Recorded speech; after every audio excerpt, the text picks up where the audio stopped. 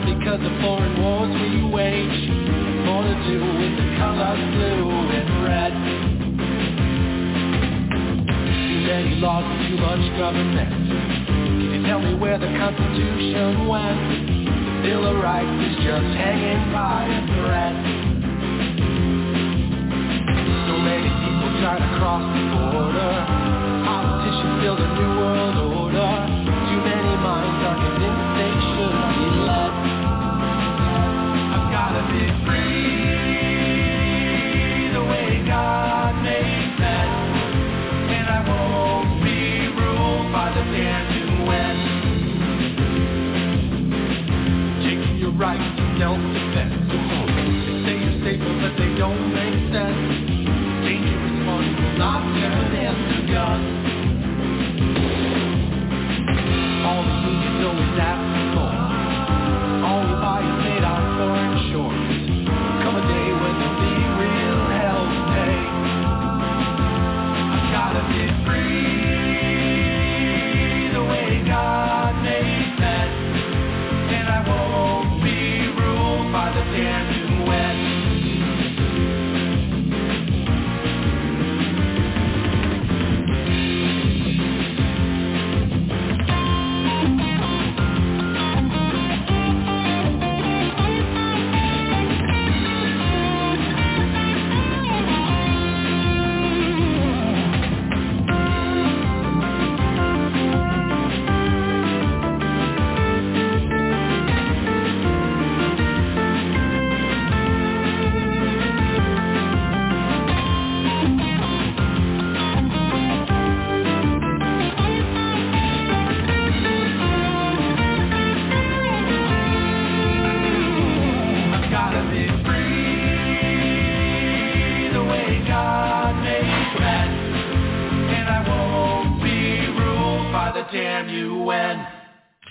Hello and welcome to tonight's broadcast of Tap Into the Truth. Hope you're having a fantastic day wherever you are and whatever you may be doing, with all the usual caveats, of course. With you as always, I am your ever so humble and mostly peaceful host, Tim Tap, coming to you live from historic Roane County, Tennessee. And the live audience is a little larger than it has been in recent weeks, as Tap Into the Truth tonight is live simulcasting with the fine folks over at Late Night in the Midlands Network. Yes, that's right. Michael Vera, host of Late Night in the Midlands, is expanding his network to have some broadcasts added onto it outside of the operational hours of his own show. And I am very, very honored to be amongst those extra broadcast folks. So thanks to Michael Vera, thanks to Late Night in the Midlands, and I was going to have some promos that were sent over to me downloaded, but I've been having all kinds of issues with the home broadcasting platform of BTR tonight. So I'm literally more than 15 minutes late on my normal start time. I'm going to have to keep things on the schedule, as I am scheduled to be joined in the second hour by Mr. Dan Perkins. And it is, of course, Wednesday night, which also means that ordinarily I would have with me for the first hour Mr. Ron Edwards. However, Ron has some stuff going on, and he's not going to be able to join us tonight. So sorry, guys, you're just stuck with me in this first hour. And I want to give a shout-out to my good friend Chief, host of a great show in its own right called Simple Facts of Life, who has already joined me in the chat room. Hopefully others have not come along and then disappeared, being upset that the show wasn't starting on time. All right, so I'm going to have to jump into some stuff because there's plenty of things going on, and unfortunately there's really not enough time to talk about everything that I would like to talk about. So many things have transpired in the last couple of days, and I wasn't able to make it for the Tuesday night broadcast, which I normally do. Some stuff popped up, and I would have been able to touch on some of these things that I'm going to include in tonight's discussions, and kind of felt like I could move on. But there's some stuff that just has to be discussed. And I'm going to start and just try to make real quick items of a couple of them and then just move on in that fashion. But if you're listening via late night in the Midlands. If you're listening to the live broadcast, be sure to use the chat over there, and that will let Crazy Cajun know that you're listening, and he'll let me know, and we'll get everything together, and I'll give you guys some shout-outs as well. Hopefully we can get things run smoothly. Wanted to start with this notion tonight. Chief says he was about 1 minute from disappearance. So did I save you, Chief? Did I save you from disappearing? I don't know. All right. So we have talked ad nauseum about how ridiculous this protest and this all designed to be upset kind of BS in regards to the Georgia integrity laws is. You know, we've talked about how it actually increases the availability of voting hours. It makes it easier for people to vote. It just adds a very, very thin layer, a very veiled thin layer of effort to try and ascertain that you are actually who you say you are. Okay? It's not something that's clearly obvious, and I don't think they are strict enough with how you're going to identify who you are. I mean, when utility bills becomes an acceptable method, I'm sorry. No, that's literally, that doesn't prove you are who you say you are. It just doesn't. I can go down the street here, and if I know which day of the week that they're expecting their utility bills, I could sneak into their mailboxes before they do if I'm criminally inclined. After all, that is technically a federal offense. And I could grab that, and I could fill out a whole bunch of mail-in ballots for other people. You know, that it's no evidence whatsoever. But to show you how ridiculous this has become, I got just watching this little announcement the other day from Will Smith. Now, everybody who's seen a movie in the last decade probably has a pretty good idea who Will Smith is. And if you're anything like me, then you were probably already familiar with Will Smith from his previous career before he entered acting as a rap artist, and one that actually made a name for himself by keeping things rather clean and dealing a lot with humor in the earliest days of his career, better known then as the Fresh Prince. Also hanging out with a certain DJ Jazzy Jeff. At any rate, I had always thought that Will Smith was a bit smarter than the average Hollywood leftist type. And for the most part, I would have felt comfortable presuming that to still be the case. However, over the last 3 to 5 years maybe, been seeing little signs, little things he's said here and there. That's kind of indicated that maybe his mindset was changing. Maybe he had been in that echo chamber for a little too long. And I think that's been made pretty obvious at this point when he announced that he's removing the movie that he's currently working on, a runaway slave thriller by the name of Emancipation. It's based on a true story. He's pulled it out of the state of Georgia. So he's not going to do it anymore. And a couple of things kind of stand out in my mind, because in his official statement, he said that he cannot, with a clear conscience, do anything that would help to support a government that would suppress voting rights. That sticks out in my mind because it's actually the government that's helping to support him and all the other Hollywood leftist types that have moved their productions into the state of Georgia. How is that, you might say? Well, the reason they've been going to Georgia is because Georgia's went so far out of their way to offer up tax exemptions that in a lot of cases, especially in the case of Netflix in particular, the state of Georgia is almost paying them to come there. They're covering a huge amount of cost that just doesn't happen in other places. Now, almost every state in their entertainment budget and their tourist budget now make allowances and are willing to work with Hollywood types that want to come and at least shoot some footage on site, you know, that kind of thing. They'll work with them. They'll offer up tax exemptions. In fact, not too long ago, we saw this big debacle with DC Universe, which is now debunked. Well, technically it's DC Universe Ultimate now, and it's just comics, and they moved all the video stuff over to HBO Max is what's happened. But they had a show called Swamp Thing on, and actually, considering the source material, if you were ever a fan of Swamp Thing, the first half of the season at least was actually pretty good.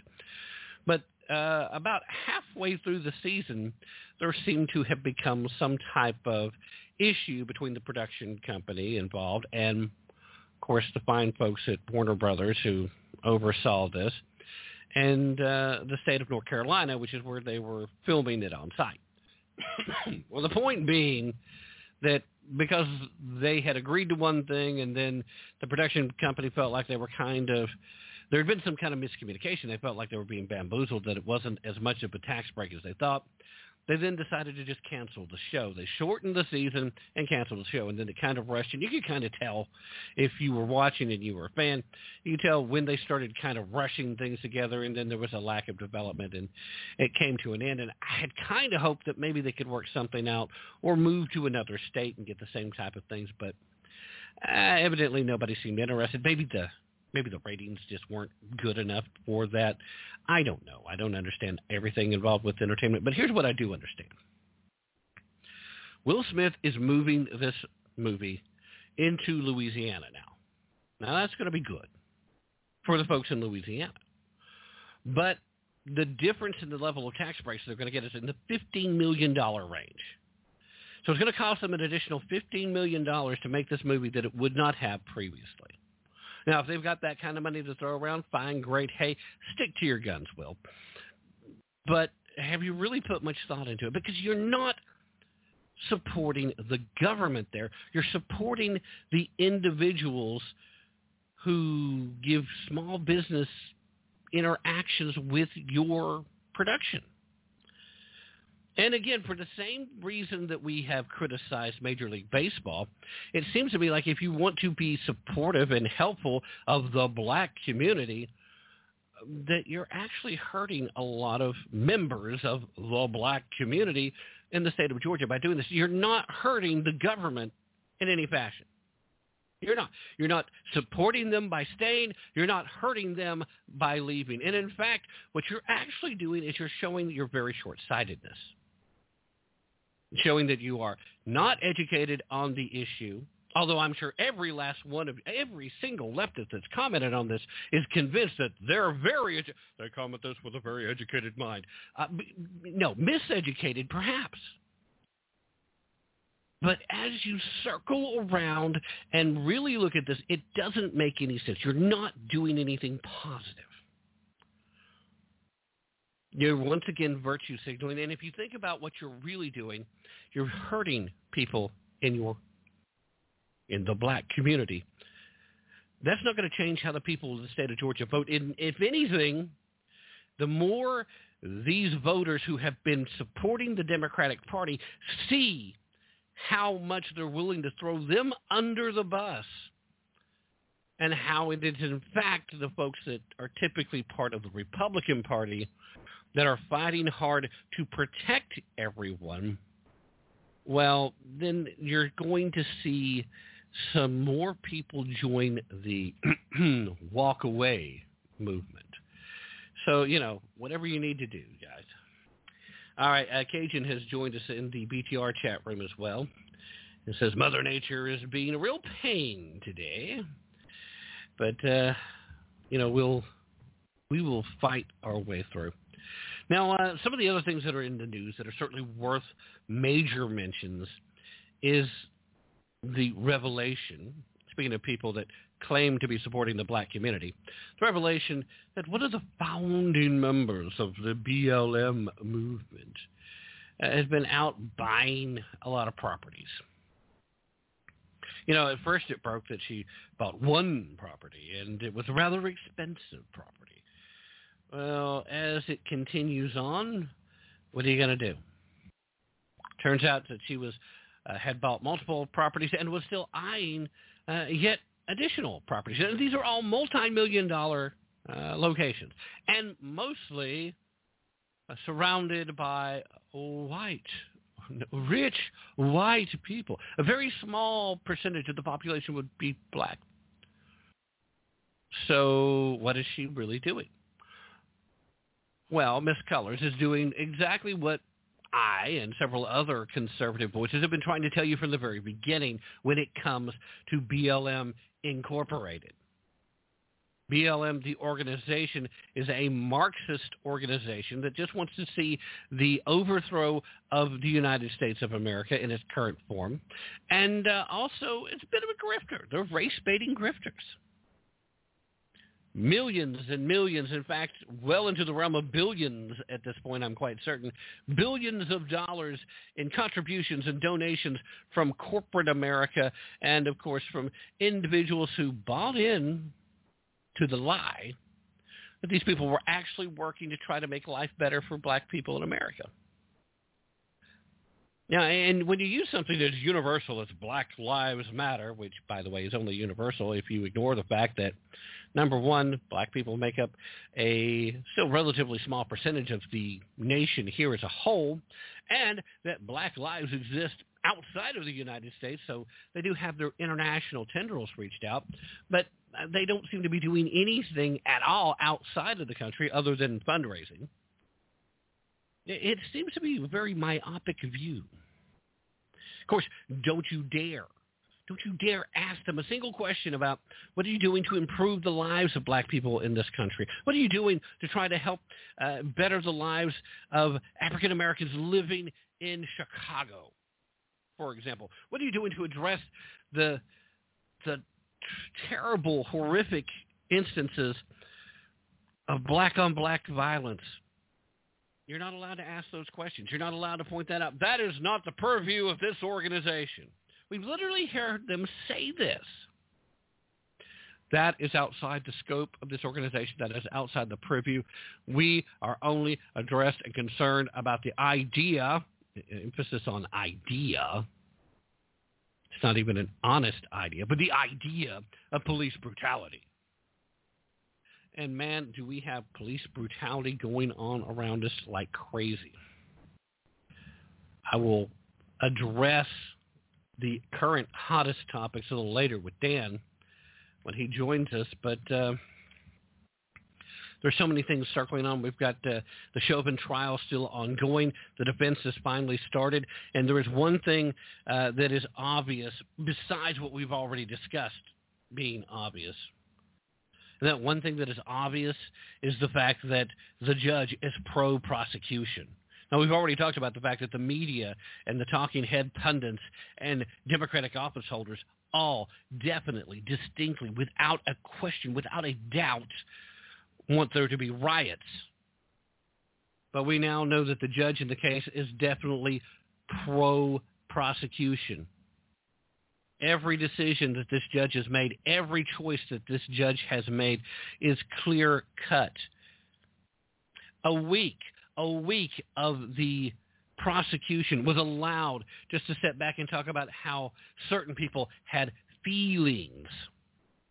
It had no bearing on the case at all. And the judge allowed it and allowed it to continue. And for up to a week, I was the cashier at the convenience store where he tried to pass off this phony stuff, and I feel really bad for having called the cops because he died.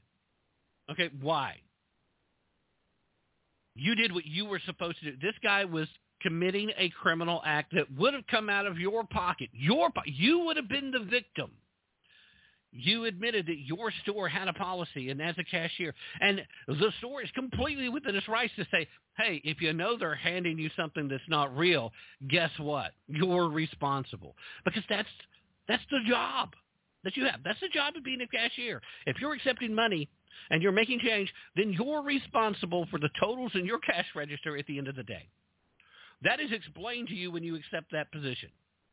That is understood by you when you take that job. And when the store says, when the company that you work for says, you're responsible for that till, and if you check something and you know it is not right, you do this, and this in order to make it right, or else it comes out of your pocket, or you're fired. And that's all completely legitimate and understandable on the part of the business. Now, if you don't think that's reasonable, if you don't think that's understandable, obviously you've never run a business. Obviously, you've never counted on an employee to bring value to your business so that you can have some level of profitability, so that maybe you can afford to give raises. Maybe you can afford to keep the electricity to your business turned on, and the water, and the power, and all the things that allows you to be in business. Everything that we generally refer to as overhead. It's called overhead because it's what's involved with keeping the roof over the head of your employees as you conduct your business.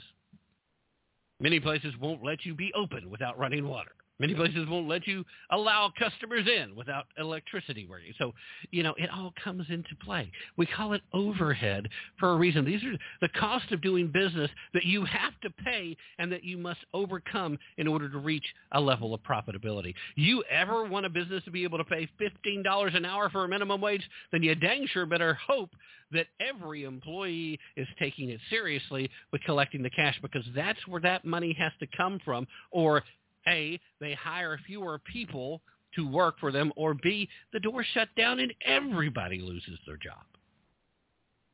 I mean, this is actually pre-Business 101, which is part of why I know so many people seem to have difficulty understanding it. I fail to understand. True. But anyway, the whole week, a whole week of nothing but, and now the judge will not allow the defense to let the jury hear the FBI interview with George Floyd's drug dealer. Now, the FBI conducted an interview. That information, it's been logged, it's been categorized, it's available. The defense has read it. The judge has not allowed the defense to ask questions about drug-induced delirium of expert witnesses that testified for the prosecution. Why? Well, because it might reflect a modicum of truth about what was going on. Now, the defense finally got started, and the judge really didn't even want to allow some of the testimony that got in. Now, the expert witness for the defense involving the use of force, he didn't do the greatest of jobs. He just didn't. He exaggerated a bit at times, and the prosecution pounced on it. In fact, the prosecution has done much better job of cross-examining defense witnesses than they did with actual interviewing their own witnesses. It's kind of a funny thing. Now, again, the prosecution did much better near the end of their second week, but the earliest parts, not so much. So I'm left wondering, at what point do we see truth and justice make its way? I say truth and justice because it is just that necessary that we have some level of honesty back in the media, that we have some level of honesty returned to the courtrooms, to the justice system that we have. I don't understand how we get from point A to point B without it. Riots have been set up. Riots are coming. So at this point, the jury needs to do the right thing.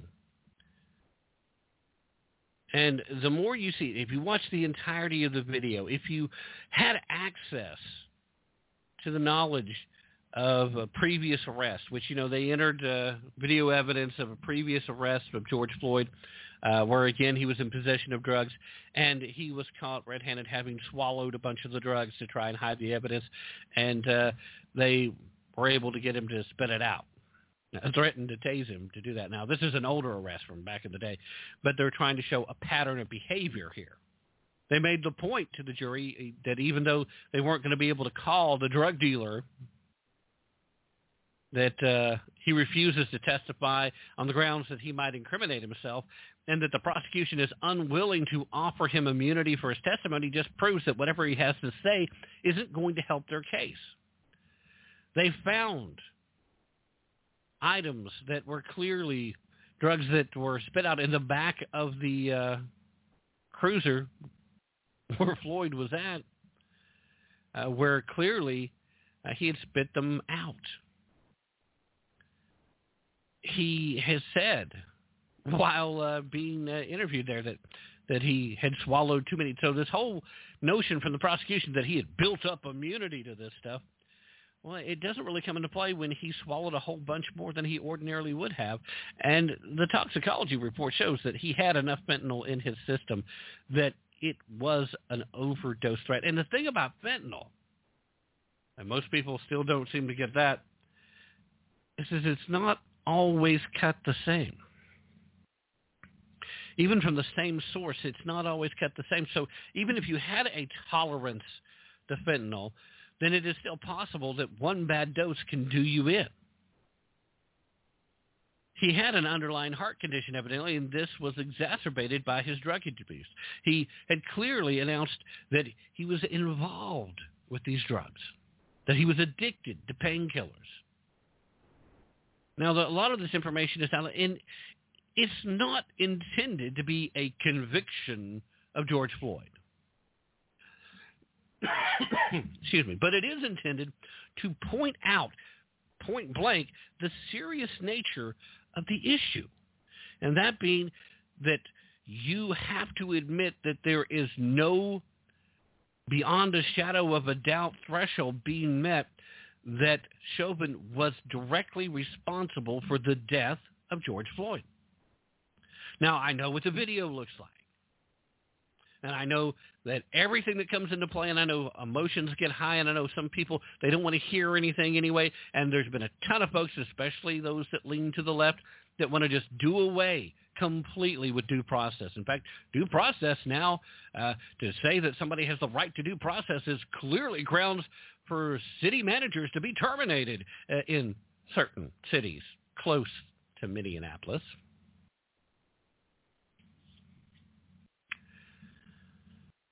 Again, we'll get more into that topic in the second hour. I continue to struggle with this idea that Derek Chauvin, given what the standard is supposed to be, and given all the extenuating circumstances, how there are so many people that are still convinced that it should be the mob that rules and decides this case. But here's the problem. They have not met the bar to this point. The prosecution did not make the case. So whatever the defense does now, they can just run circles around and, sing Ring Around the Rosie if they want. The bar on the state, the threshold of beyond a reasonable doubt, has not been met. It hasn't even come close. So there should be zero ways that Derek Chauvin is found guilty by the jury of any degree of murder. And even the manslaughter charge is a bit of a stretch at this point. Cheap in the chat room, so give me my enunciations. Fine. Minneapolis. Okay. So, in the great state of Minnesota,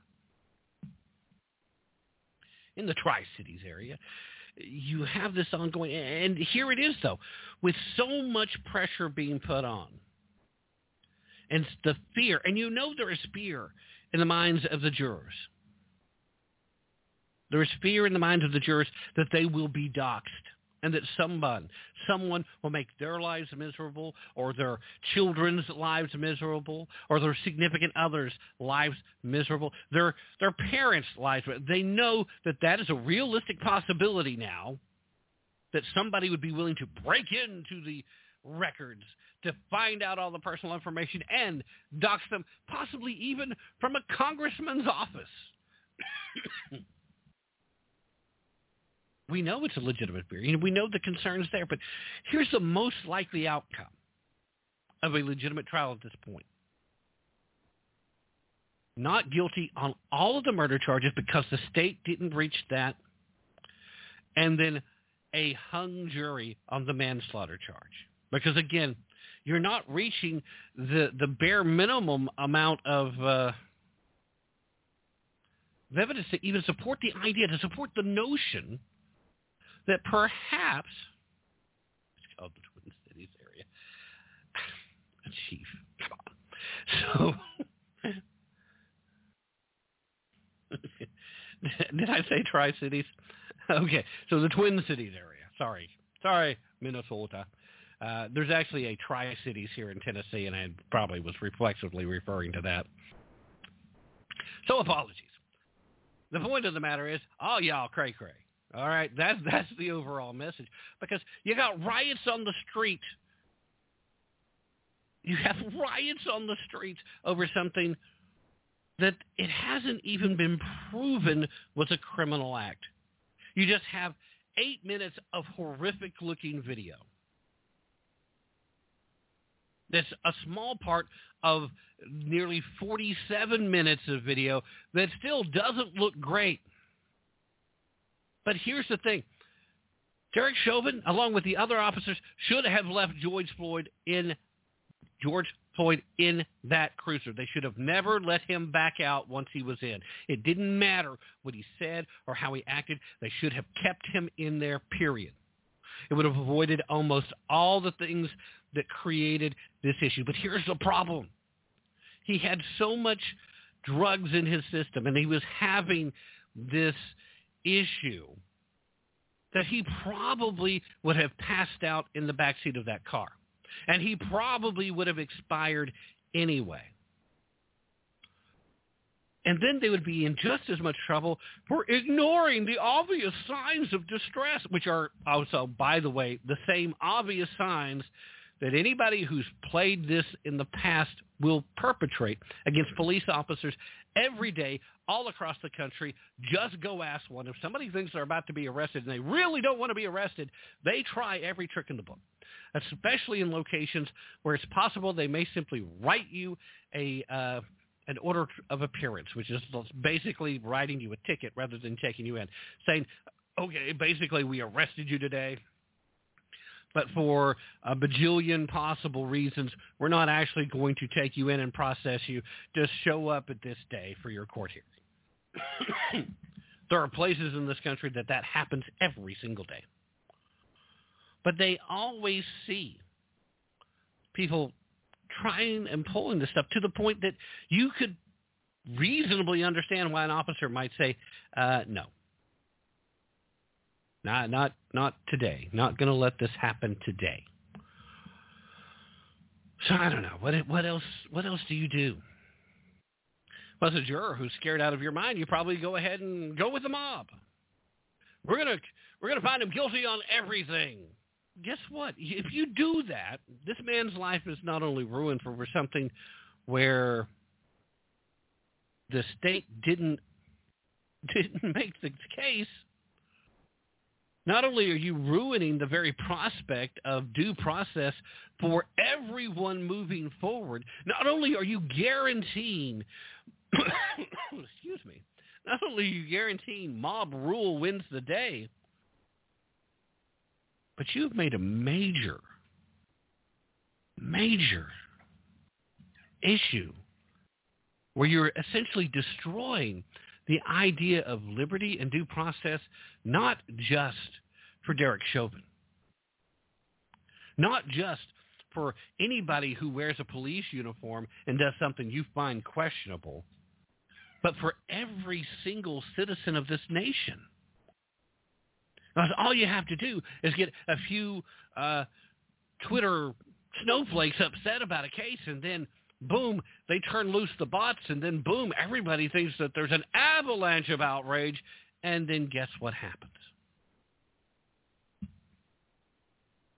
And even if you find him guilty on everything, whatever punishment is doled out to this man will not be enough to satiate the bloodthirsty crowd. And there will still be riots.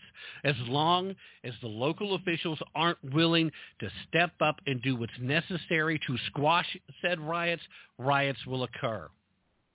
As long as media is going to stand up and try to tell police chiefs who've had to resign that there were no riots when he had been there, when he had officers in the hospital due to head injuries as a result of the actions of the crowd, the not riot, the certainly not peaceful protests, as long as you have that kind of activity going on, there will be no justice. All your little chanting as you're rolling around, marching down the city streets, screaming, no justice, no peace. You need to redirect your idea and get back to the original meaning of the word justice. You need to stop being manipulated by the media and the race baiters. And you need to, get to know the actual facts. Wait till facts actually come out before you decide what you think is best. And certainly after the information is out there and you know what's going on, then, if it's appropriate, protest. And understand, there is a huge difference between protests and riots. Protesting is not breaking into the Foot Locker and stealing the newest pair of Nikes. That doesn't do justice for anyone. Protesting is not breaking into the Target and taking whatever you want from there. Not that I have any love lost for Target. I probably have mentioned that more than a few times over the years on this show. That still doesn't make it right or okay for you to just go in and take stuff. That's not protesting. That's looting. It's part of a riot.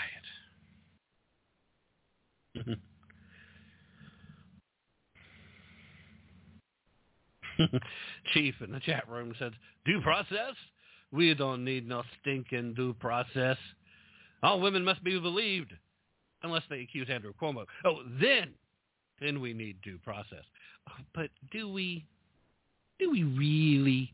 Do we have to have due process? Well, maybe we do. Maybe we should. Maybe we should want due process, because I'm pretty sure if you take two very brief moments out of your very busy life and you put yourself not in the shoes of a George Floyd, but you put yourself in the shoes of a Derek Chauvin, where you were trying to do your job. You were in hostile conditions, but it's because the crowd was extremely hostile. You were literally having to keep your head on the swivel. You knew this guy from before. Now, maybe you didn't know him. Maybe you worked a completely different shift. Maybe you had no real interaction, but maybe you'd seen him a couple of times. You knew when you were working as security for this nightclub.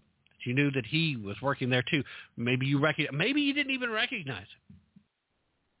Now, I heard a lot of stories that said they had beef before, but as it turns out, all that was just noise.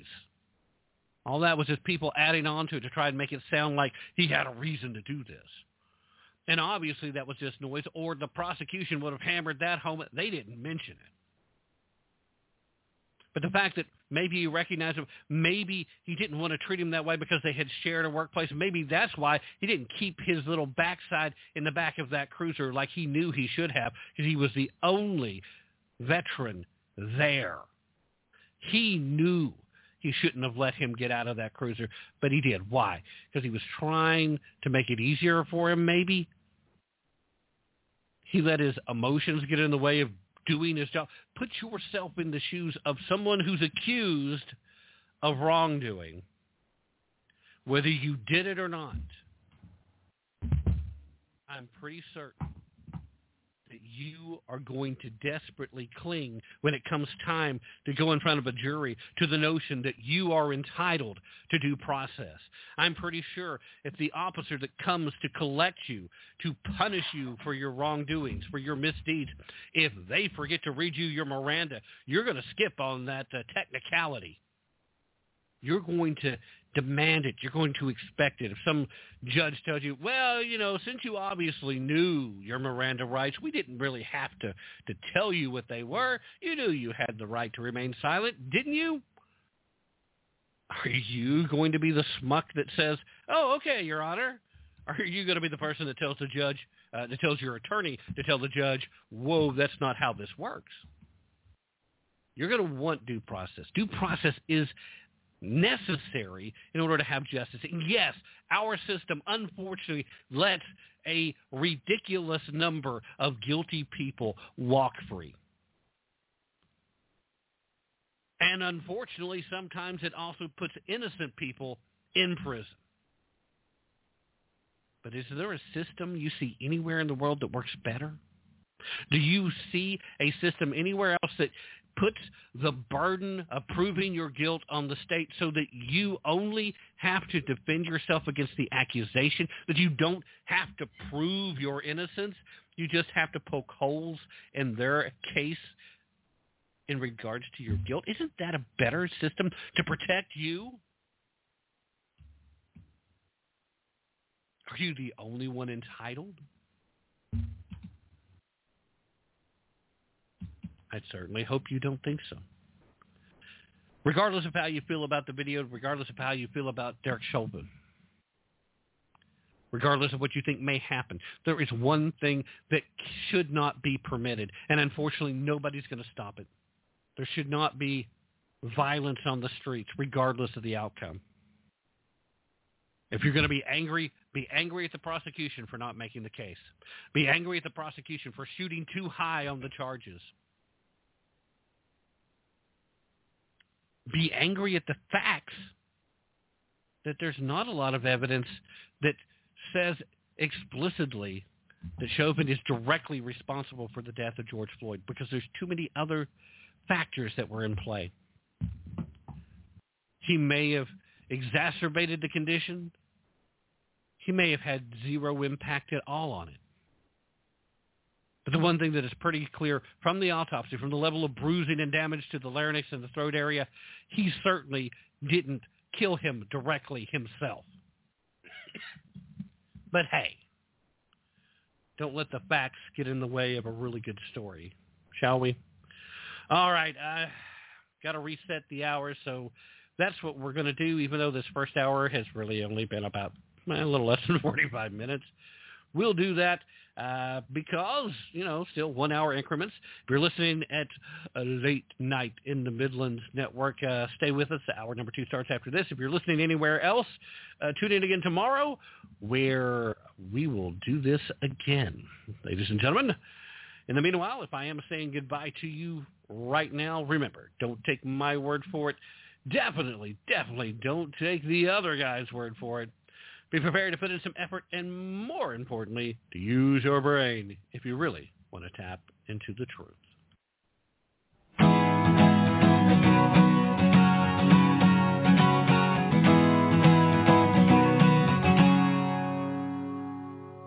We built a promise on a dream,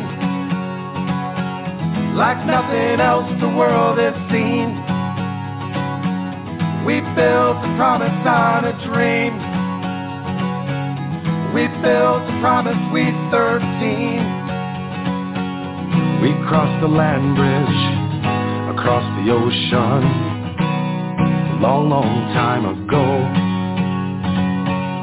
We tracked the herds here, we followed fortune, on the glacial ice and snow. We came as sailors, searching for adventure. Came in from the east.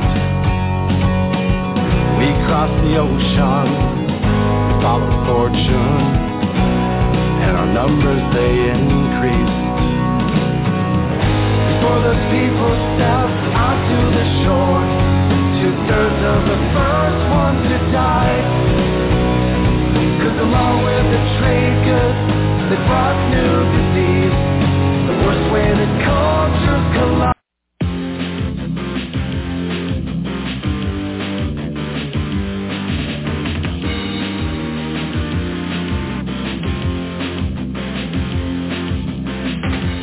say is in a crucial stage. It's not because of foreign wars we wage. It's more to do with the colors blue and red. Too many laws and too much government. Can you tell me where the Constitution went? The Bill of Rights is just hanging by a thread. So many people try to cross the border. Politicians build a new world order. Too many minds are convinced they should be led. I've gotta be free the way God made men. And I won't be ruled by the damned UN. Taking your right to self-defense. They say you're stable but they don't make sense. Dangerous ones will not turn into guns. All the unions always ask for more. All you buy is made on foreign shores.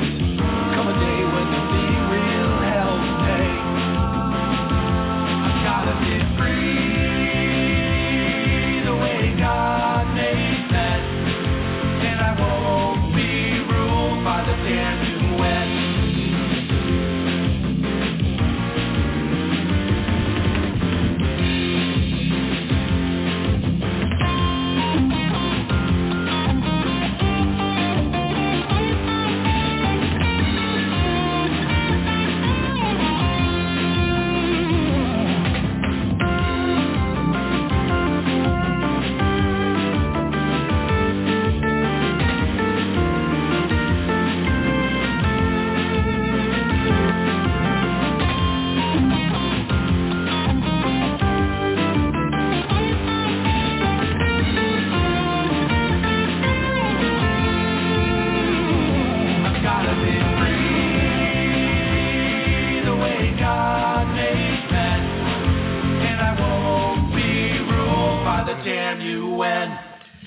Hello and welcome to today's broadcast of Tap Into the Truth. Hope you're having a fantastic day wherever you are and whatever you're doing, with all the usual caveats, of course. With you as always, I'm your ever so humble and, mostly peaceful host, Tim Tapp, coming to you live from historic Roane County, Tennessee. Glad to be with you live tonight. Glad to have you back, and also glad to have a little bit larger than the usual live audience on a Wednesday night, as we are now officially simulcasting along with the Late Night in the Midlands Network. So glad to be joining that area. So thank you, Michael Vera. Thank you, Late Night in the Midlands. And as the show continues to grow and expand on further networks and more stations, we continue to try and reach that larger audience. And tonight, as part of that effort, have on a great guest. He's been here multiple times. He is just a man who I still can't understand where he gets all the time to do all the things he does. He's a very prolific writer, as well as a business guru. I kid you not, the word applies. It's not an exaggeration. He's a political commentator. He is a television and radio personality, hosts podcasts himself. And ladies and gentlemen, I'm just going to stop blathering on about him and get him onto the show. Welcome back once again, Mr. Dan Perkins. Dan, again, thank you so very much for joining us this evening. And how are you doing before we get started? I'm doing. If you'd have done the full introduction, we wouldn't have any time to talk. This is true. All right. I'm going to kind of throw the playbook out a little bit. I had some stuff planned on discussing with you, but I think where we need to start is this breaking news report. I don't know if you've had a chance to see it yourself yet, but I'll just set it up for you. There's enough information here that you can whatever your take should be fine. But we are getting reports right now that it is official that as of Thursday there will be this big reveal. House and Senate Democrats are preparing to unveil legislation to add 4 new justices to the Supreme Court. We already knew that Joe Biden had formed his committee. We heard that earlier this week, late last week, and now it seems like it's full speed ahead. They want to add these 4 new seats to the high court. I'm not even sure where we should start with that, so I'm going to step back and I'm going to let you jump right there. Well, I knew that there was discussions. I just want to make sure that to clarify, what I heard is what you said. Did you say bipartisan support? No. Just Democrats in both the House and the Senate. Democrats are the only ones that seem to be pushing this. Okay, all right, because I had not heard any Republicans in favor of it. And so let's start off with some of the practicalities. Nancy's got a problem. Nancy's got a problem because one of the open seats was filled today by a Republican in the House. So she has 2 votes margin to play with. 2. I'm not sure that she's going to get all the votes she needs to pack the Supreme Court. And so I would be surprised that it even got out of the House. And I would be surprised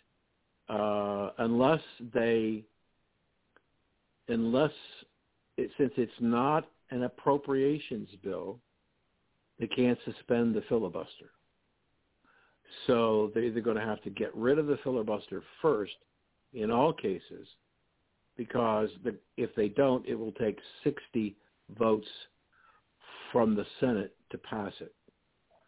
Now, even if it passed the House and the Senate, and even if Joe Biden were to sign the legislation, you can bet that in a matter of since they've tipped their hand for Thursday, and that reminds me, by the way, something else that I got to tell you that's going to happen on Thursday, which you may not have heard.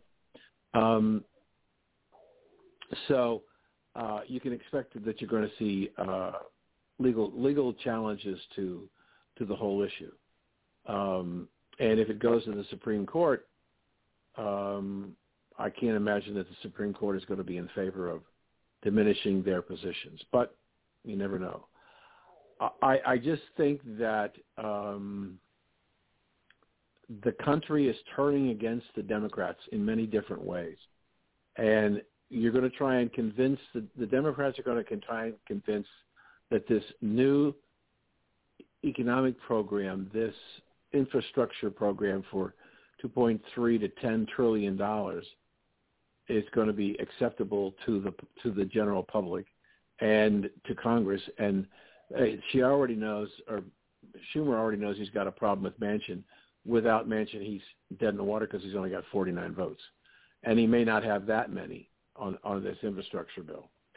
So I think that they're trying to do everything they possibly can in this session because they honestly believe they are not going to maintain the control of the House or the Senate in the midterm elections.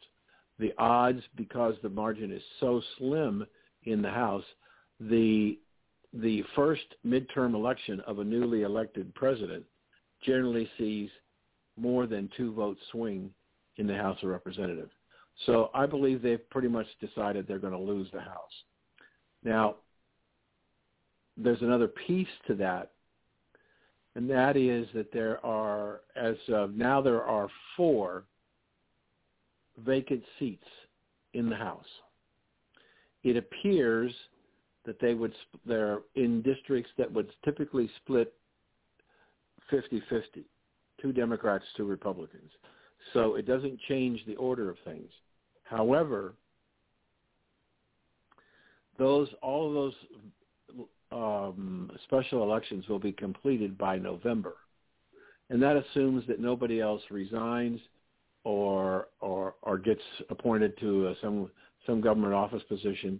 So what you could have is a situation that we could go into the last special election in November, and the balance of the House switches from Democrat to Republican. Now, I'm not a constitutional lawyer. I'm a person who studied the Constitution. But it appears to me that through events, the majority goes from one party to another, there will be a special election for a new Speaker of the House. So I would envision that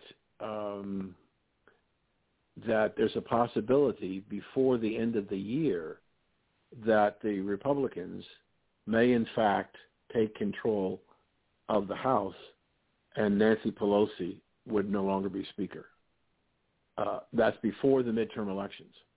And so if the Republicans gain control of the House, then the likelihood of this resolution to change the makeup of the court getting through, unless they rush it through, which they could, I think it probably would not see the light of day in this session, or at least not this year, maybe early next year, and that depends upon what happens in these special elections.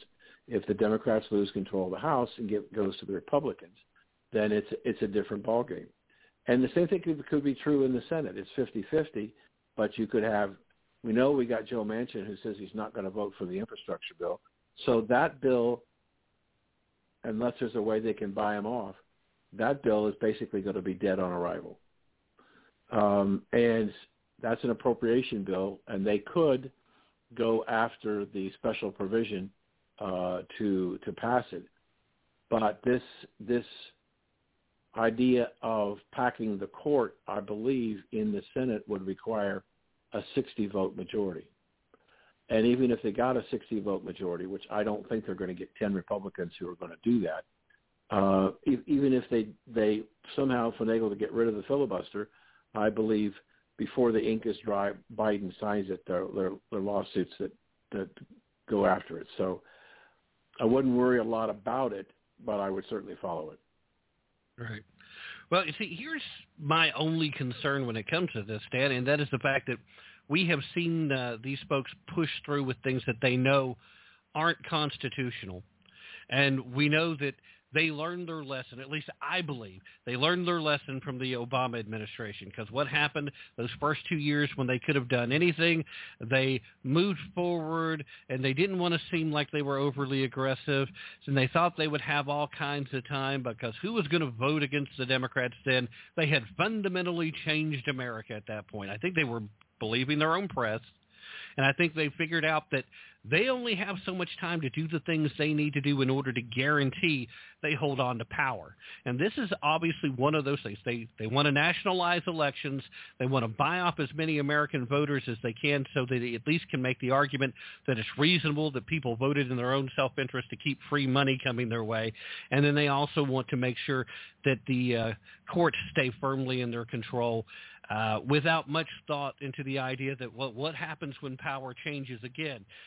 How long till they add more justices then? Now, I'm fully with you on the assessment of the politicians on the ground, but we know for a fact the Supreme Court justices, even the late Ruth Bader Ginsburg, was very opposed to the idea, but even though she was a bit of a leftist activist, she still had a great deal of respect for the role of a Supreme Court justice. I don't think anybody would argue that. There were times where it maybe didn't feel like she had respect for the Constitution, but she had respect for the role of that court seat.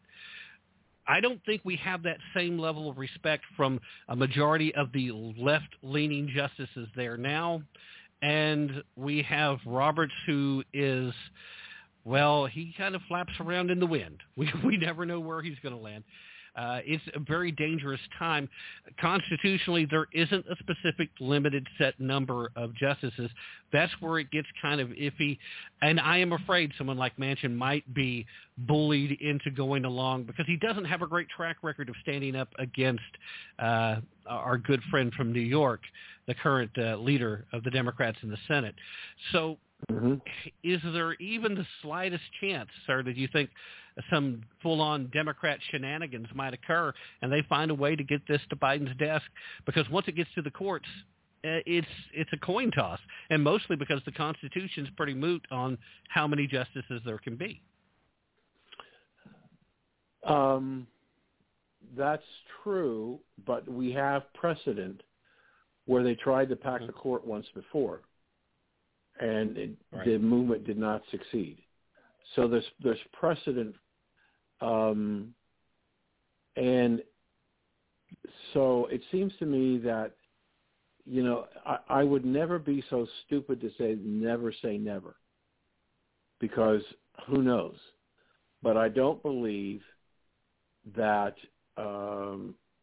that they're going to have the votes to blatantly try and switch the Supreme Court to a socialist communist in our democracy. So, in our federal republic. So, yes, anything is possible. I don't think it's possible. I don't think that it would have the votes to get through. And it's. I would say this: we will see issues before that would come to a vote in the Senate as to find out where we are. Now, I look at both the First and Second Amendments that Biden is trying to change, and he does not have bipartisan support, believe it or not, on his gun control issues. So he's going to do it by executive action because he knows that he can't get it through the Congress. I don't think the executive branch nominates justices, and it's just like an ambassadorship or cabinet level. The Senate has to approve. So I think we could have the things that we've talked about that could come up in advance, that if they do not pass, the Democrats will find themselves unlikely to press further on the judicial appointment of 4 judges to the court because they know that won't pass either. They're astute people, but sometimes they're arrogant and incompetent people.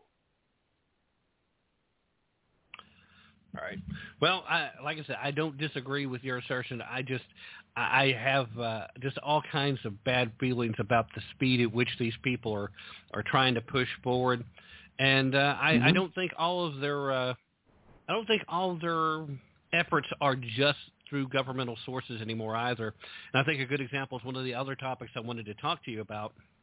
Over the course of the weekend, we heard the story of this major conference call involving over 100 different corporate leaders. And now we've found out that we have these letters that's been signed, an open letter opposing voter integrity laws across the country, where Netflix, CBS, Viacom, Amazon, George Clooney threw his name on.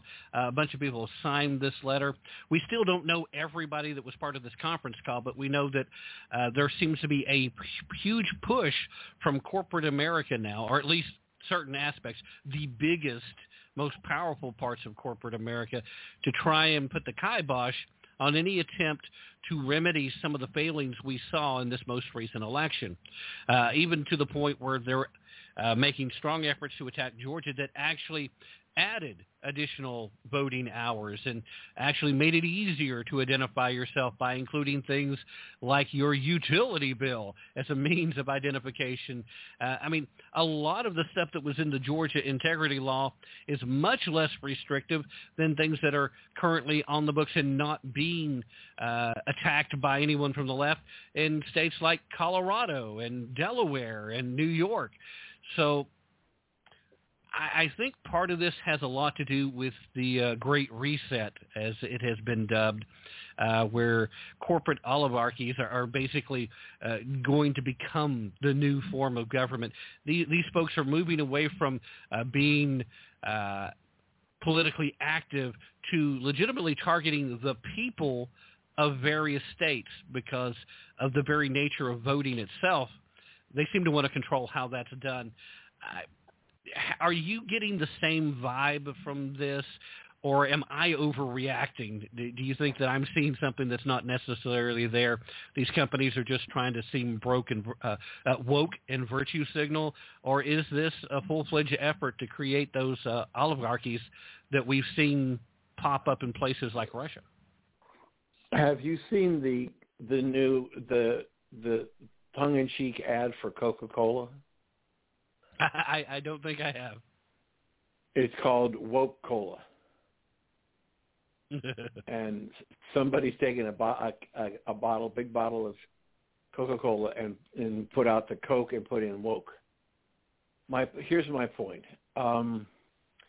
There is a whole structure that the people are not talking about, and so we've got 100 corporations, and we're probably looking at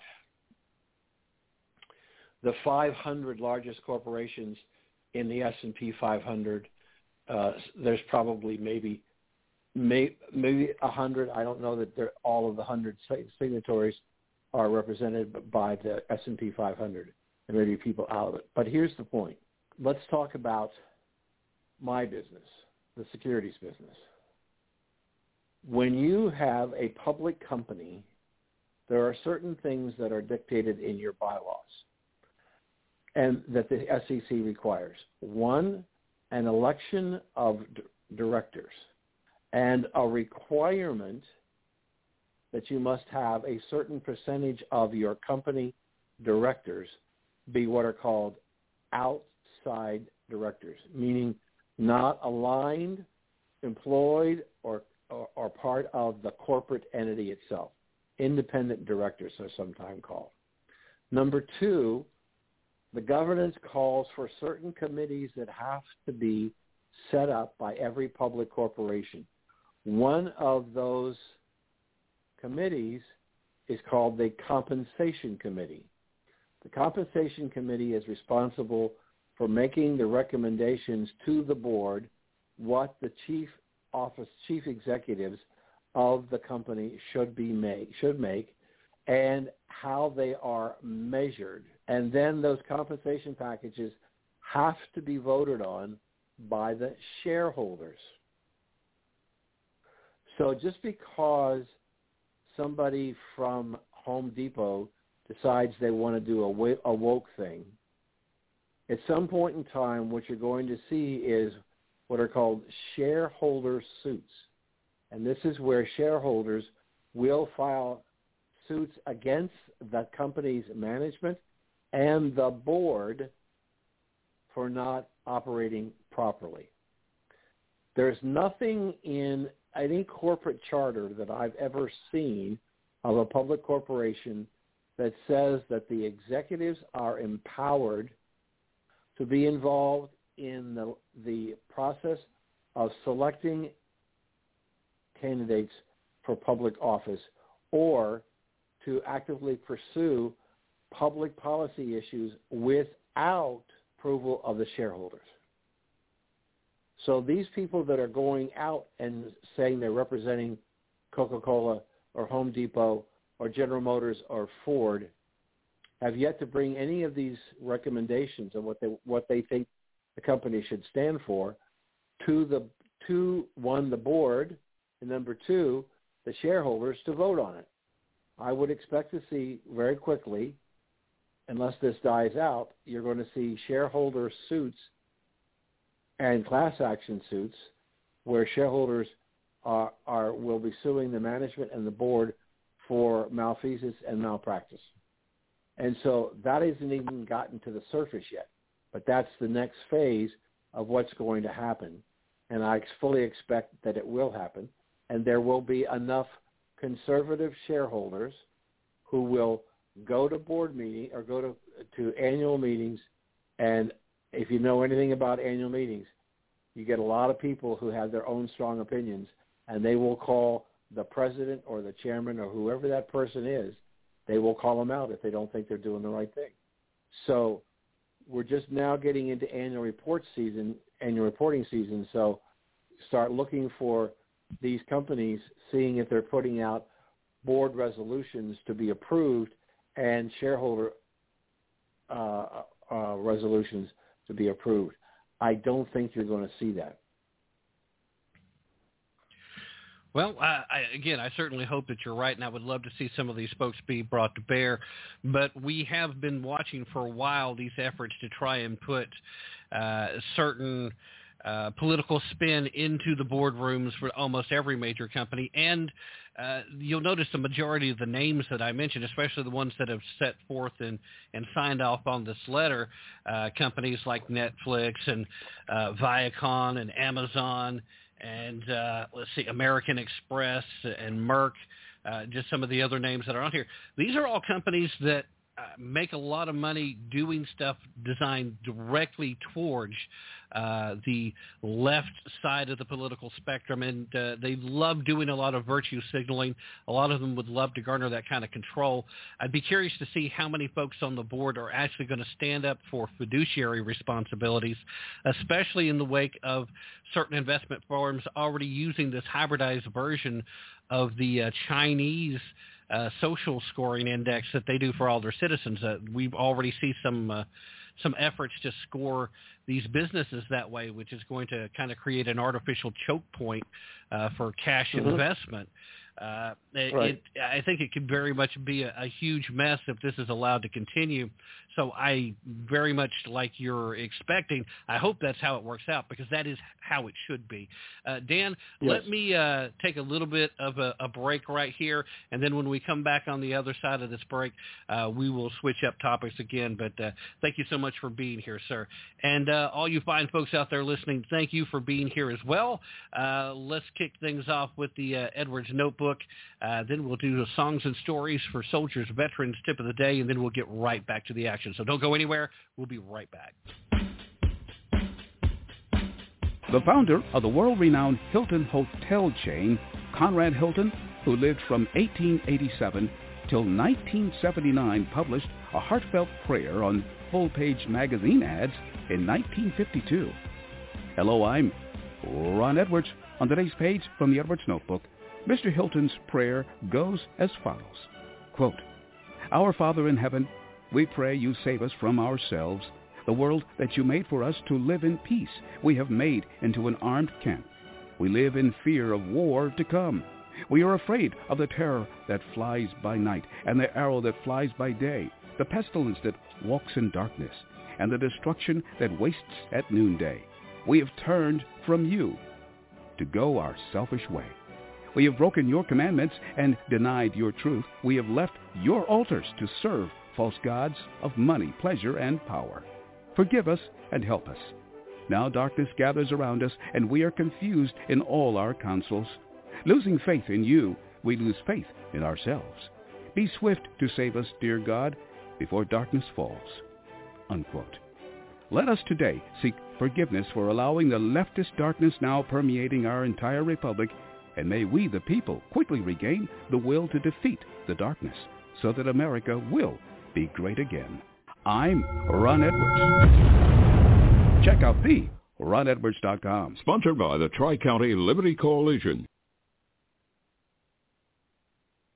This is Dan Perkins with your Songs and Stories for Soldiers, Veterans Tip of the Day. The VA is working closely with the Center for Disease Control and Prevention and with other federal partners to provide COVID-19 vaccines as quickly and safely as they can. The VA knows that you have lots of questions and information is changing so fast, so please check back to the va.gov website for updates, and they will continue to update the website on a regular basis to give you the latest information. If you find yourself not enrolled in the VA but you need a COVID-19 vaccine, then go to the va.gov and locate the nearest VA facility to you so you can reach out and find out how you can schedule your vaccine shots. If you happen to be not only a veteran, but a spouse of a veteran or caregiver or a CHAMP VA recipient, the VA will contact you and let you know when your vaccine shot will be ready. This has been your Songs and Stories for Soldiers, Veterans Tip of the Day. This is Dan Perkins, and thanks for listening. What in the hell's diversity?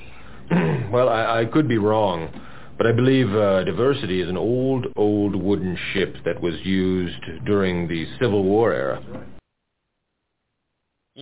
All right. Well, that's certainly one definition. Ladies and gentlemen, we are back. Thank you so very much for listening and being here this evening. As always, I greatly appreciate you being here. And I also greatly appreciate all my guests, and especially the guest who's with us here tonight. He's taking a lot of time out of his very busy schedule. You just heard him with the Songs and Stories for Soldiers Veterans tip of the day, Mr. Dan Perkins. Dan, before we dive into another topic, as we often do, I want to give you an opportunity to remind everybody where they can find your work. We do it now so we don't have to rush to try and fit it in at the end. So if you don't mind, sir, websites, addresses, social media handles, whatever you want to share right now. My basic website is danperkins.guru. Information about my books are on there. There's information about Songs and Stories for Soldiers on there, and a link to the Songs and Stories website. Since the last time you and I talked, I know you're going to say, how do you do that? I've been publishing for some time a weekly oral commentary called What's on My Mind. It's done on SoundCloud. And you can go to SoundCloud.com and look up my name or What's on My Mind, and you can see the commentaries. But about 4 weeks ago, we launched What's on My Mind video. So now we create a weekly video of that commentary. And on danperkins.guru at the masthead, you'll see What's on My Mind, and that'll click you over to, and you'll get the web link for YouTube so that you can listen to them. I have to tell you, Tim, I didn't know what the reaction was going to be, but the copies of emails that I got, even on the first show, where people were sending it to 4, 5, 10 other people. You got to see this. You got to listen to this. This guy is really good. And so we're building an audience very quickly. And speaking of audience, we have a nationally syndicated, now globally syndicated show called America's Cannabis Conversation. At the end of the first quarter, we had the largest audience we've ever had. And one of our 4 networks grew listenership by 25,000 listeners in the month of March. We're now about trackable, where we can actually see people who come in, sign in, log in, or whatever it is. We're at about 2.6 million listeners a month that we can track. But we have, for example, we have cable radio news, which is a news feed on 300 cable television stations throughout the country that has over 11 million listeners. We also are tied into Roku, which has 50 million subscribers. And we just started with doing some advertising on Sanyu TV, which has over 70 million viewers worldwide. And we're talking to both Roku and Sanyu about creating a half-hour television show on a regular schedule. But other than that, I don't have much to do. Well, as long as you're decided to try and, take it a little easy compared to everything you were doing before. Dan, I'm constantly in amazement of your time management skills, to say the least. All that on top of the fact that you're still constantly writing articles that are appearing everywhere, from Reactionary Times to Flag and Cross, and a lot of the other great publishers out there that I occasionally find some of my own stuff at. In fact, I was hoping to have enough time near the end to discuss something that you put up about a month ago. So I'm hoping you can remember it, since you've done so much since then. But before we do that, I wanted to kind of get into, obviously, the most heated aspect of what's going on in our society right now, and that is all of this insanity involving our Derek Chauvin show trial is basically what I keep referring to it as. The feelings over what happened with George Floyd and the way the cases actually went compared to how the media has been reporting it, how it's been set up to bring forth riots regardless of what the decisions and the verdict may be. And then the expansion from that, what's happened with this now former police officer, Kim Porter, who was trying to tase this guy who was trying to get away, who had warrants for him. And, of course, she's got caught up in this insanity, and there's been riots happening there as well. And all that with the background going on that's been very quiet, I would imagine they'll probably be making some more noise as this hits the more left-leaning news outlets, that the fact that Officer Shiski, I believe it is, the Kenosha officer that was involved with the Blake shooting, where we had the current president and vice president before the election was over go visit and commiserate with the criminal side of it. That officer is now back at duty. A lot of different aspects playing out around the country. Just what is your general feeling, everything from the Jacob Blake officer returning to work, the Kim Potter, and even the way the Derek Chauvin trial seems to be going to this point? There's a lot to unpack there. It may be hard to even keep it all straight, but just your thoughts, sir. Well, I appreciate your concern, and I think it is very easy for us in the media to get swept up by the media and be misdirected when there's something more important that needs to be talked about and is getting minimal coverage. I don't know how these trials are going to turn out. I do believe that the George Floyd trial,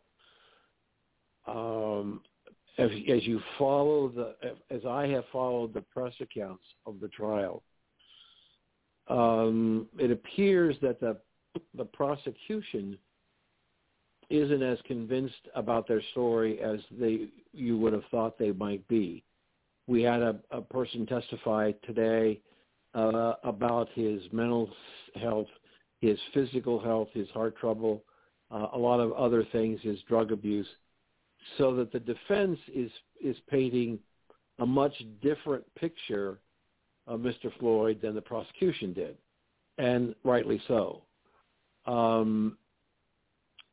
There are 3 charges of manslaughter and murder and other things.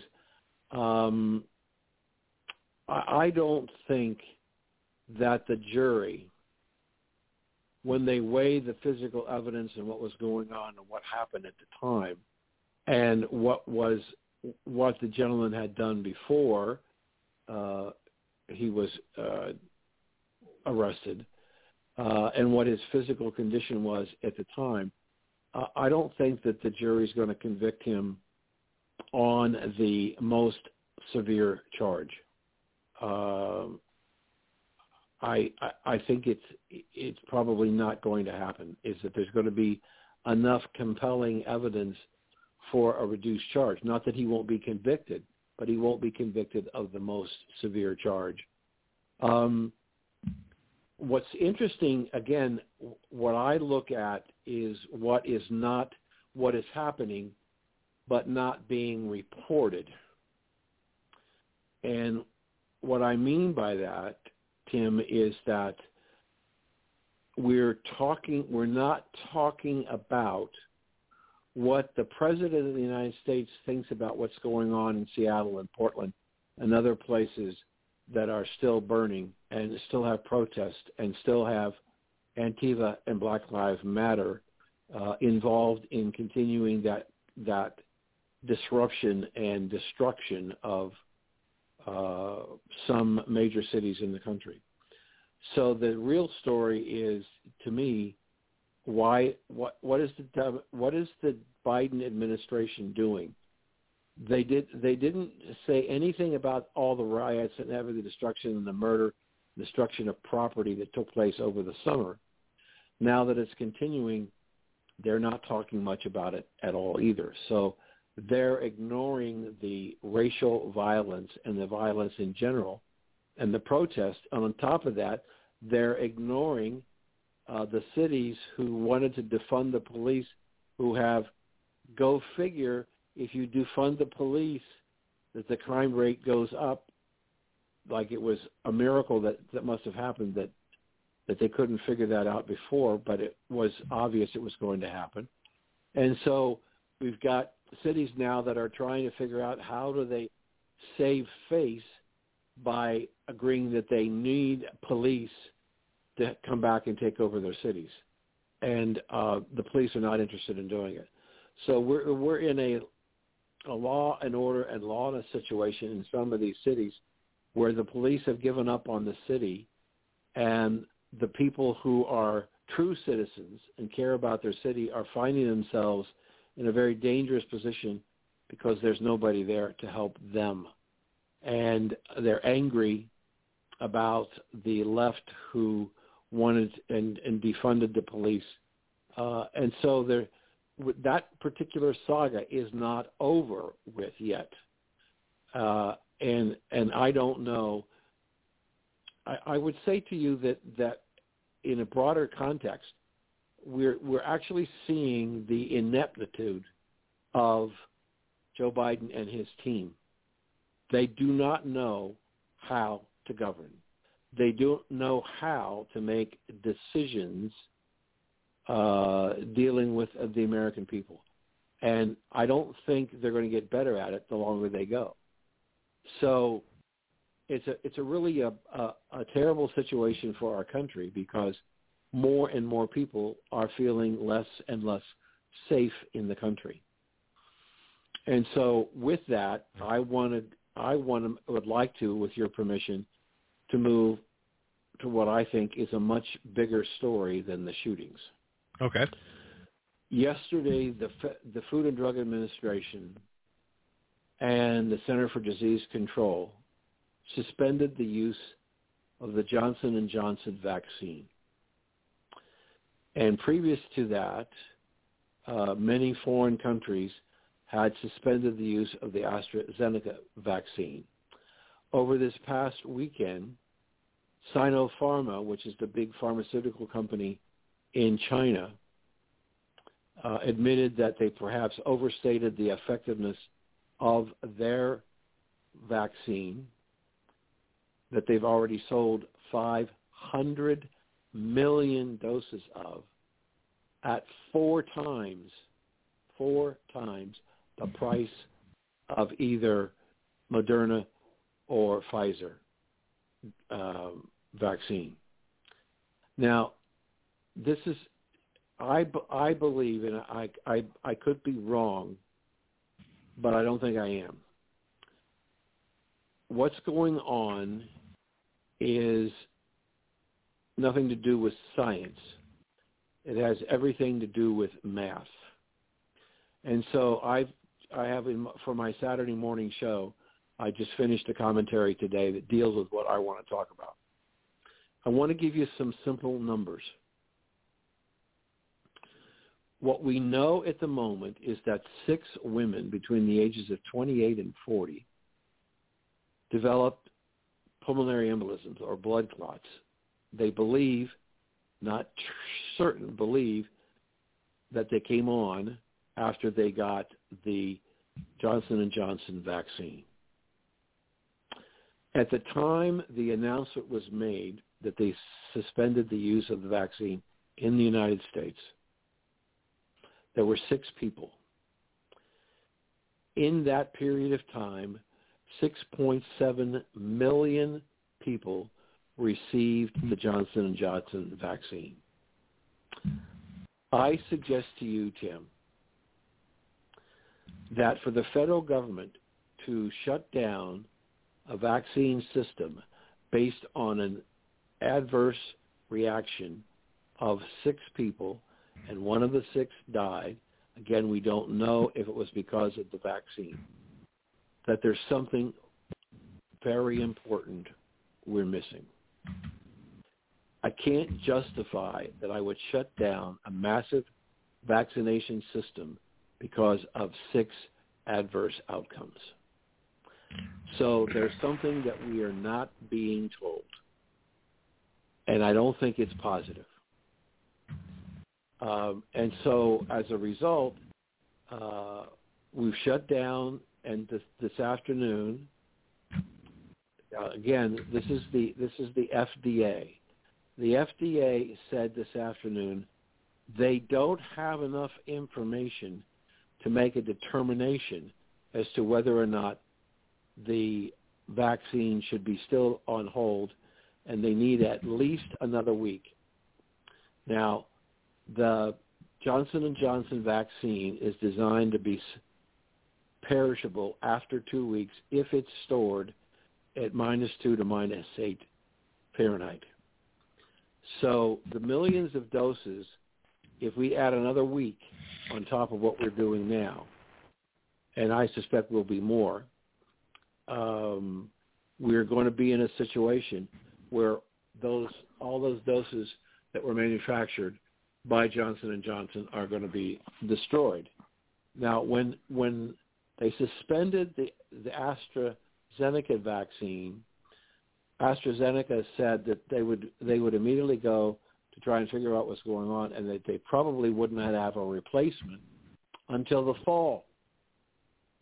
So we're going to have, if Johnson & Johnson follows the same patterns as AstraZeneca, we may have 2 of the 4 major suppliers, 5 major suppliers, out of the business till sometime in the fall, if they ever come back. The other point that we have to make is that there was a disproportionate share of Americans, whites, blacks, browns, and reds, who said they were not going to take the vaccine, upwards of to 40%.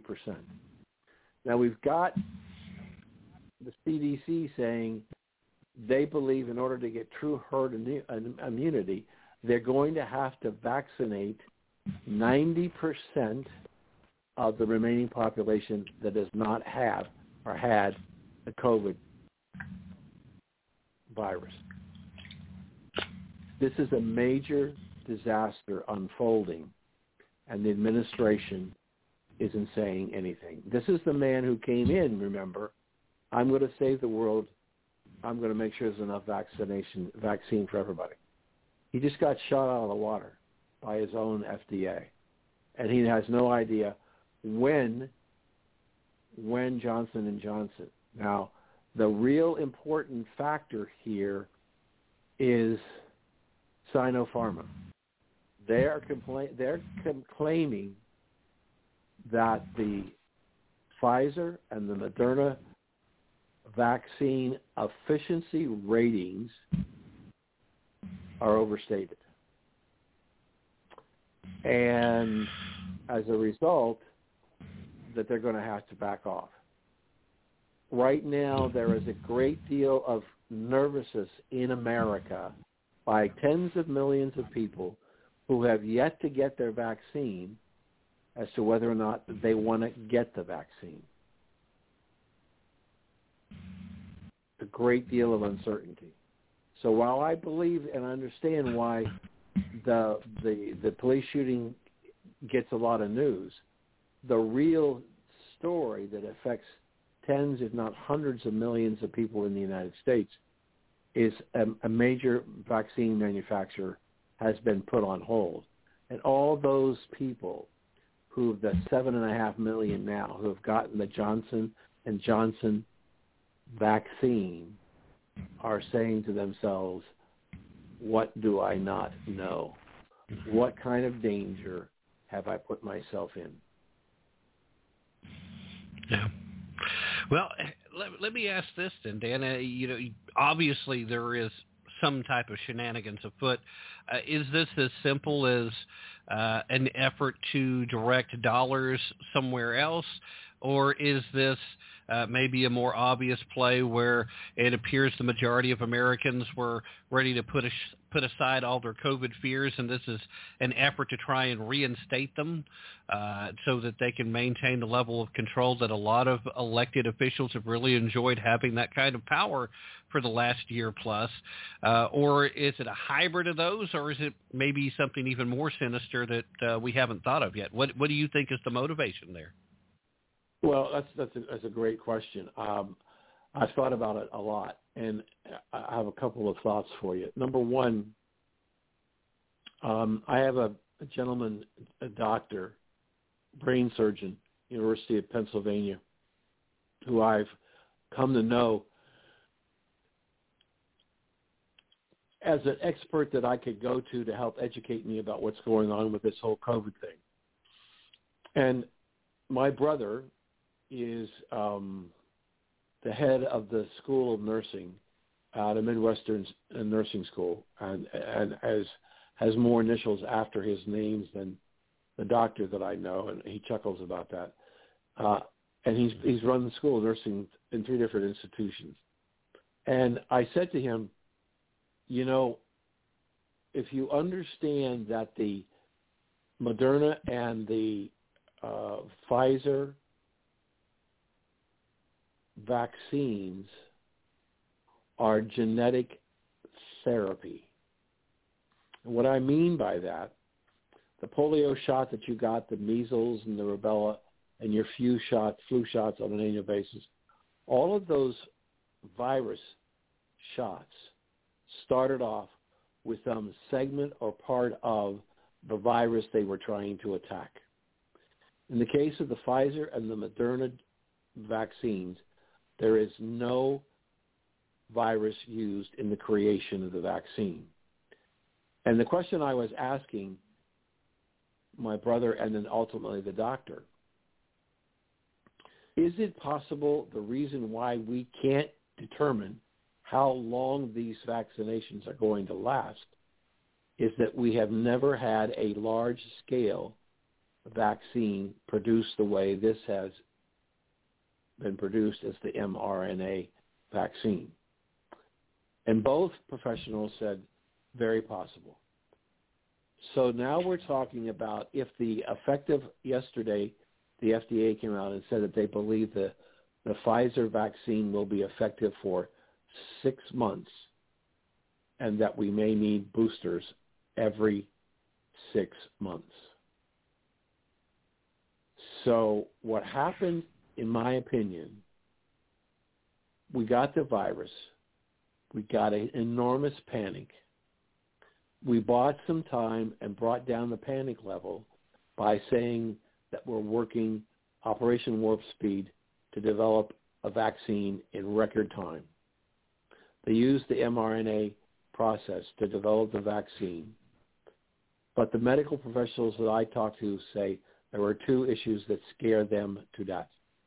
We don't know what the long-term implications of the virus are to the human body, and we don't know what the long-term implications are of the vaccine to the human body. So some doctors who study viruses are believing we are sitting on a powder keg that could explode and millions of people could die from it. I think that we had a passion to want to solve the problem as quickly as possible, and we needed to be able to communicate that message in order to save the sanity of the American people and indirectly the rest of the people of the world.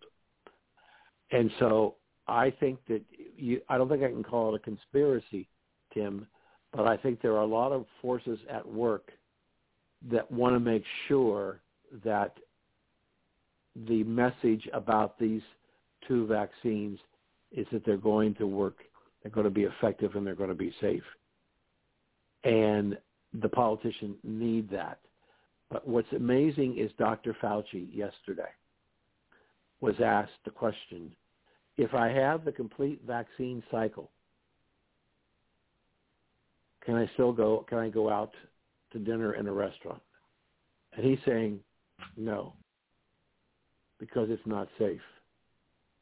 What is inherent in that statement, Tim, then why did I get the vaccine if I'm not going to be safe going out into public with other people? So it's sending a convoluted message to the American people. You pointed out so aptly well that the politicians have become, you didn't use the word, I'll use the word, we have a lot of politicians, mayors, governors, city council people, whoever, who have become dictators as the result of this virus. They believe they have the power to decide what we should do and what we can't do.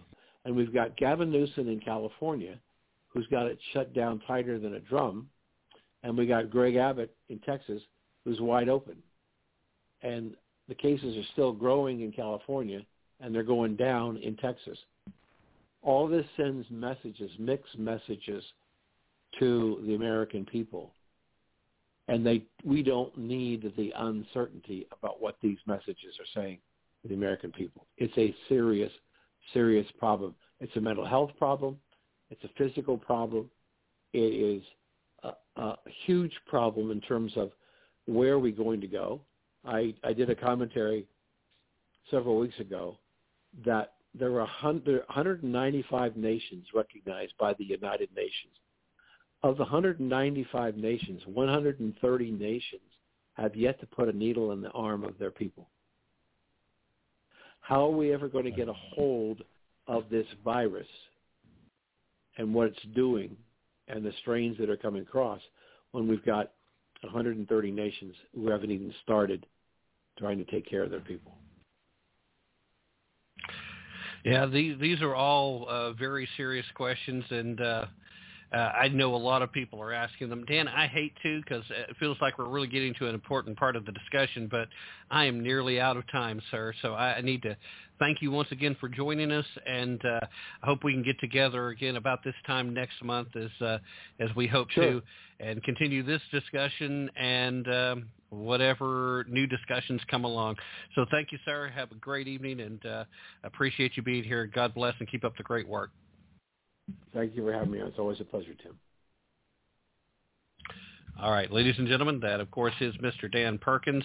There is a link in the show description here at BTR for danperkins.guru.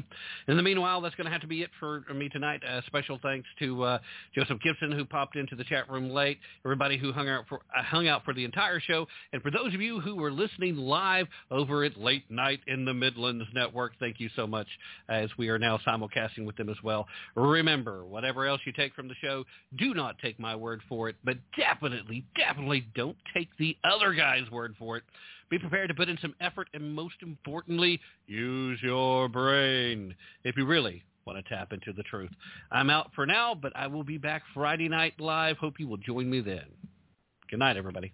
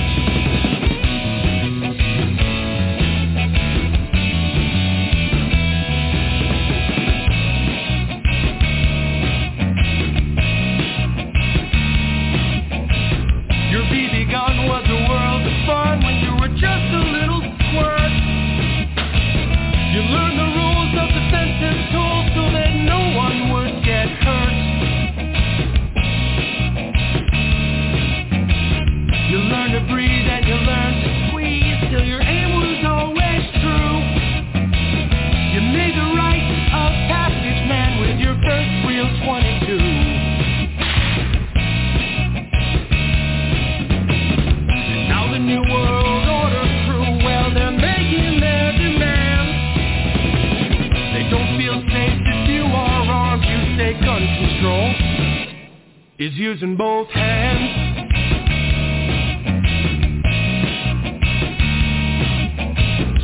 Founders knew the Second Amendment was the final one to keep, to hold our other rights intact so we never become sheep.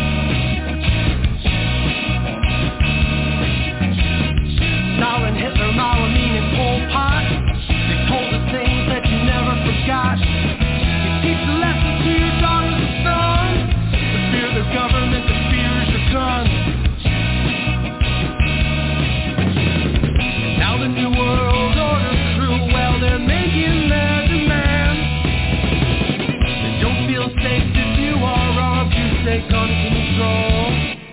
is using both hands.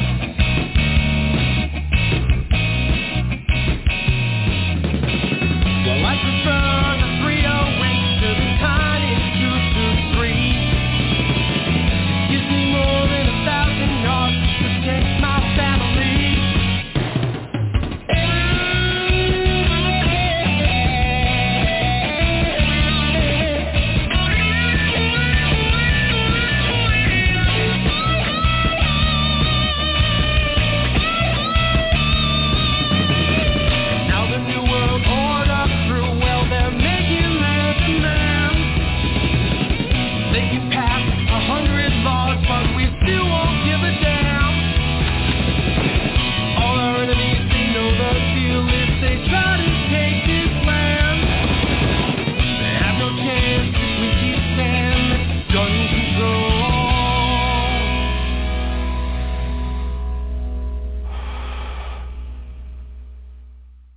Is using both hands.